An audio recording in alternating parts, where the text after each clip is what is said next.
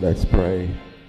Almighty and everlasting God, our Father, indeed I come before you as an empty vessel, but I know you are filled because there is a fountain that's filled with your blood. Now breathe words of enlightenment, O Lord. Fill me with your goodness and your mercy and your word of truth. And may, as we've said earlier, may we and may I be continually enlightened by the cross, because it was at the cross where we first saw the light. Now, Lord, bless this word. Use me as your vessel. In the name of Jesus, we pray. And let the church say amen. Nehemiah 8:5, and when he opened the book, all the people stood up. Our biblical text this morning should be found in the 95th number of the Psalm, the 6th verse. And we ask you to put a pin there, and also the 107th number of the Psalm, the 2nd verse. O come, let us worship and bow down. Let us kneel before the Lord our Maker. And our Douay Rhymes 1899 American edition simply reads in that same verse, praise and beauty are before him, holiness and majesty in his own sanctuary. And the 107th number of the Psalm says, let the redeemed of the Lord say so, whom he hath redeemed from the hand of the enemy. And our Living Bible paraphrase version simply says the same 107th number of Psalms. Say thank you to the Lord for being so good, for always being so loving and so kind. Has the Lord redeemed you? Then speak out and tell others he has saved you from your own enemies. Let us all say amen. You simply look at anyone around you and simply say, I need some bona fide, honest to goodness, worship. Amen. You may be seated in the house of the Lord. If I was to tag this message this morning, this subject, this message, it would be keep on worshiping. Keep on worshiping. My brothers and my sisters, the threatening test of every Christian today is to go to church or not go to church. That is the question. If we can walk, talk, catch the bus, drive, function, go or not go to church. That's the question. Because my brothers and sisters, today more than ever, some of us have gotten so comfortable with having church in our house slippers and sipping coffee. And in some cases, it's great. Don't get me wrong. It's a great thing to be able to associate and communicate with our Lord and our Savior, Jesus Christ. Don't get me wrong. But in some instances, in Jesus' day, a familiar social communication was not Facebook, but it was face-to-Facebook. It was face-to-face book that made a book. Face-to-face book, they would say that I just heard a man. He was from Galilee. According to Matthew, the 4th chapter and the 23rd verse. And when it says, and Jesus went up all to Galilee, teaching in the synagogues and preaching the gospel of the kingdom, and healing all manner of sickness and all manner of disease among the people. His teaching, his healing, and his sharing, many started believing after they heard this man. Their testimony would be, come and see a man. So they would have to show up to see a walking, talking, living word. It was face-to-face book that made a book. His name is Jesus. Do you know him this morning? Name is Jesus. Let me tell you one thing. When I come to church, it's good to see you. It's good to see everybody. Good to see the choir. Good to see the ushers. Good to see the praise team. Good to see everybody. But when I come to church, ultimately, I'm looking for Jesus. The psalmist David said it right when he said, "Oh, come, let us worship and bow down. Let us kneel before the Lord our Maker." My brothers and sisters, Christians should have a worship testimony, not a make-you testimony. I can't make you say amen. I can't make you lift your hands. But a worship testimony, and every person, every individual that's been created by the Lord God themselves should have the natural desire, proclivity, and propensity to worship the Lord. A worship testimony, something like, I'm here this morning. I made it here this morning. When we come to church, then it's time to worship. And I thank God that we made it here this morning.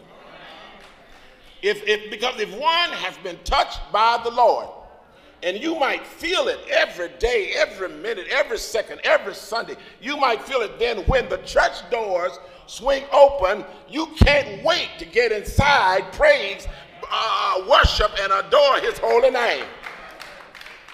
In our Bible, the word worship signifies generally an act of respect or of homage. To ancient Israel, many times these words were chanted by robed priests and Levites in the court, in the temple court, by the clanging of harps and clanging of trumpets and harps and cymbals. They would clang, but it outreaches, worship outstretches the narrow boundaries of the covenant. And today, it becomes the property of even the Christian church. Now, the modern word worship is the old Saxon word or worship. That is, in its application, the adequate recognition of God's worth or God's due. The Greek word for worship is latreia, and that is the creature's loyal payment of his or her debt. For our African brothers and sisters, in Swahili dialect, we would say that worship is abudu. In other words, volume up or tune up. That is, when we worship, we bring all our feelings, affections, wonder, adoration, joy, love, gratitude, trust, and obedience to the worship altar.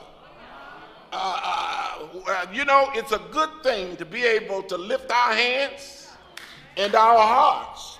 It's a good thing to be able to volume up. And it's a good thing to be able to turn up if it's in the Lord.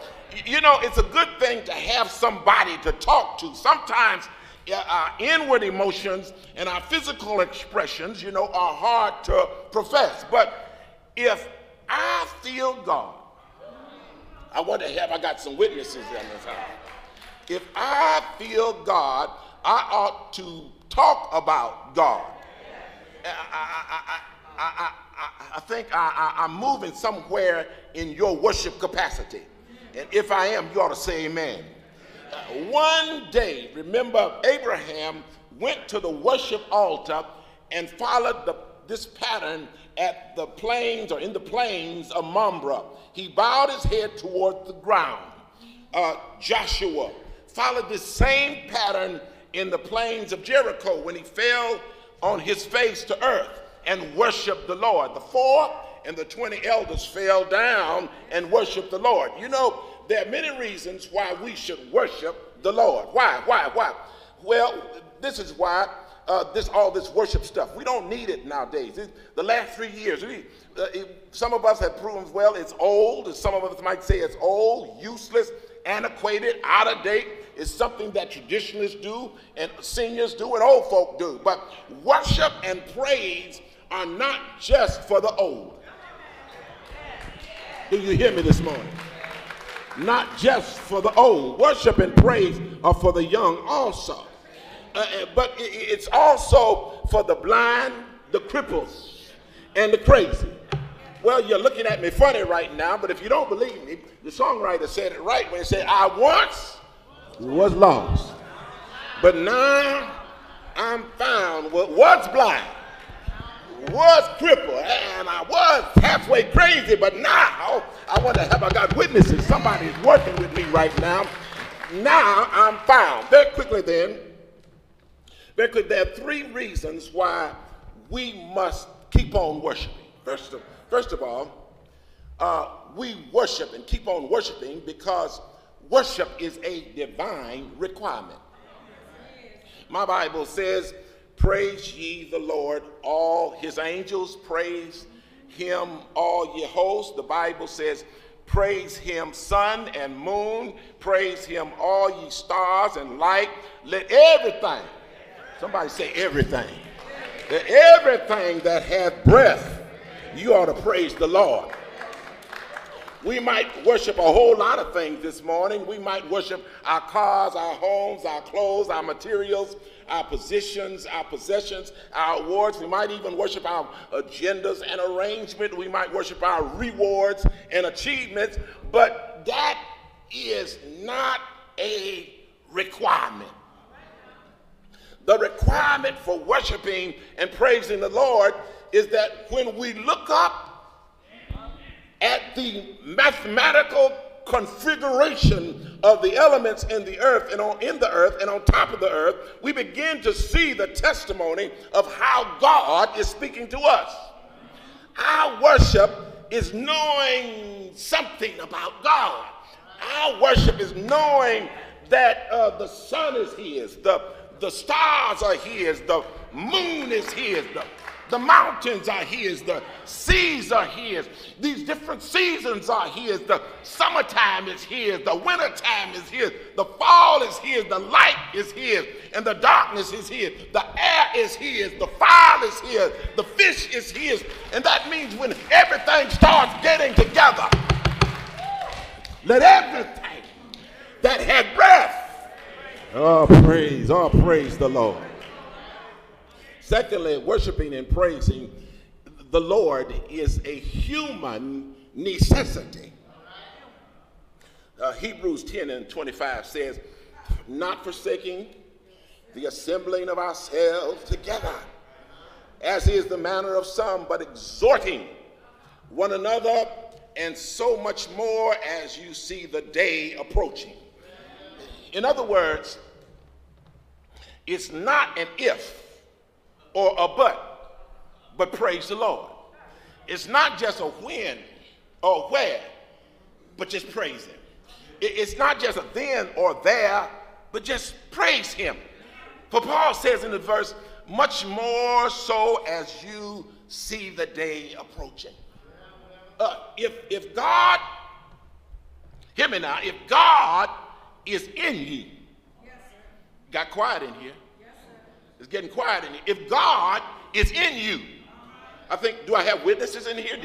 Is God in any of us? Is God working with us this morning? If God is in any of us, then the natural inclination is, Lord, I'm glad to be in the house this morning. I'm glad that you touched me this morning.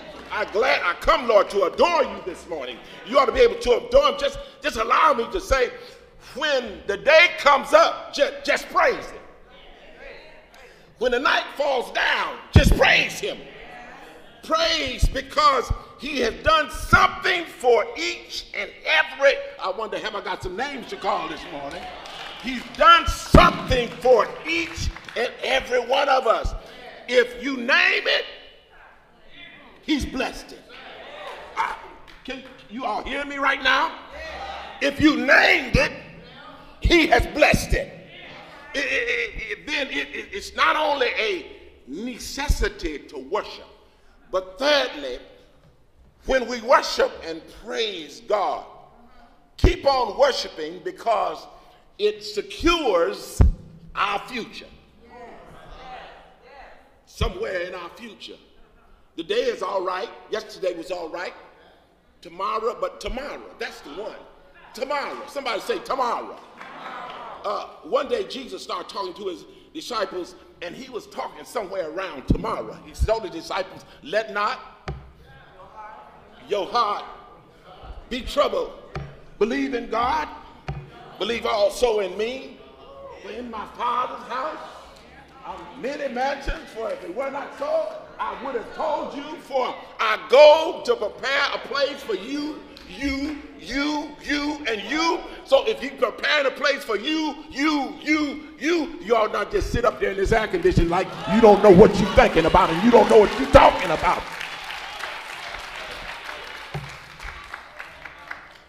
That's praise. So you ought to praise him right now. I have noticed that that we don't get happy anymore like we used to. All refrigerator ready. We all hemmed up inside. I gotta get on my knees to beg you to holler. I gotta start hollering and singing myself to beg you to holler. But why do I have to do that? Why do I have to just beg you to holler? Because when the Lord has touched you, you ought to be able to get happy yourself. I have to beg you, oh, please. You ought to speak back to me, say amen to me. You ought to do something because I'm scared. I'm out here all by myself. I don't know. You ought to say something. But if the Lord, I wonder, have I got, I think, are you with me right now? Are you with me right now? You don't get happy. You refuse to holler nowadays because I don't want to put my breath on the pew. I don't want to put my breath on anybody because I might make them a little agitated. But let me tell you, if the Lord is in you, you ought to holler. You ought to be able to say something. You ought to be able to say amen. If you can't say amen, you don't want to blow no breath on anybody, just raise your hand. Just raise your hand. Just raise your hand. But if you are redeemed,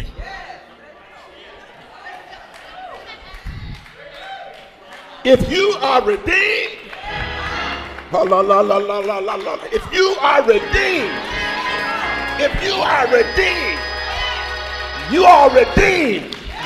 David said, the redeemed of the Lord, the redeemed of the Lord ought to say so. So if the Lord has touched you, you ought to put a praise on it. Yeah. Y'all put a praise on it. Y'all put a praise on it. I like basketball. I do like basketball. I tried to do basketball a little hard on me, but I like basketball. And all basketball people know about home court advantage. Home court advantage occurs when the energy in the group magnifies what is happening on the court. With home court advantage, a basketball team struggling to put points on the board hears the energy around them, and all of a sudden something begins to spark, and you start hearing hollering and screaming They'll take it to the roof.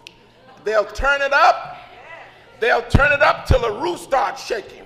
All of a sudden, that energy that's around them, the team looks around and they start pushing past the enemy's aggression and opposition.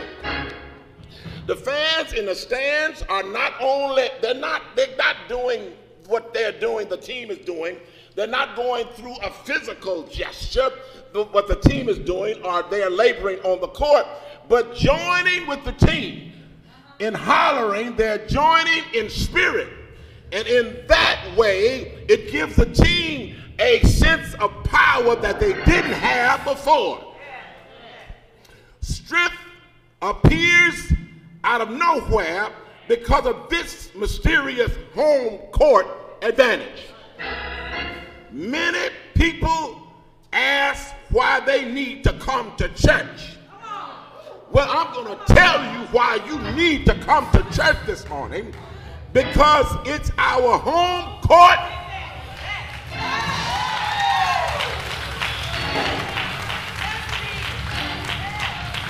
It does something for me when I see my home court team starts hollering and saying, "Let the redeemed."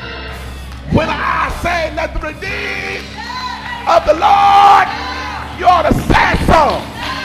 And when you get up and start hollering behind me, I know you're on my team and I'm going to make it in.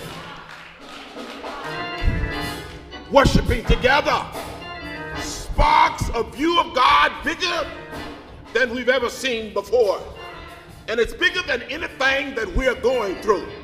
When we get together, it's something that will take off its home court advantage, because you can say that I've been out here sometimes. I've been through some things sometimes. But let me tell you about home court advantage.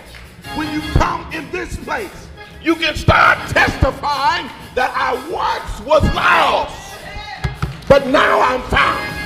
I was blind, but now I see. Let the redeemed of the Lord say so.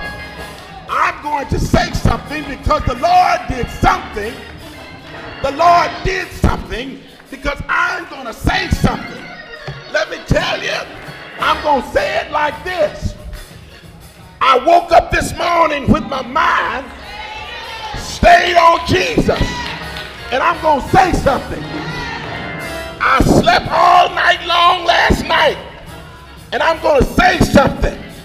I woke up early this morning, and I'm going to say something. He put clothes on my back when I got up this morning, and I'm going to say something. When I left the house this morning, I got on my knees, and when I got off my knees, I turned around, looked at the door, and I started shouting something. Let me tell you, you might have been in Sunday school this morning, and you might have studied a while, but after you studied, you ought to be able to say something. You ought to be able to say, "Thank you for the word. Thank you for the deliverance." You might, and those of us who are, you've turned on your Facebook, you've turned on your tablet, you've turned on your computer, you've turned on your chat, and you ought to start sharing something. And let me tell you, for us here this morning, when we pulled into the parking lot, the Lord let us get out of our car and come in the building. We ought to be able to say something. When we came into worship this morning, we ought to be able to say something. And why do I say it like this? Because from our house on the way to our church, we could have had an accident. From our house on the way to the church, we could have had a heart attack. On our house on the way to the church, we could have fallen into unconsciousness. But thank God, thank God, thank God that He did something. So let the redeemed of the Lord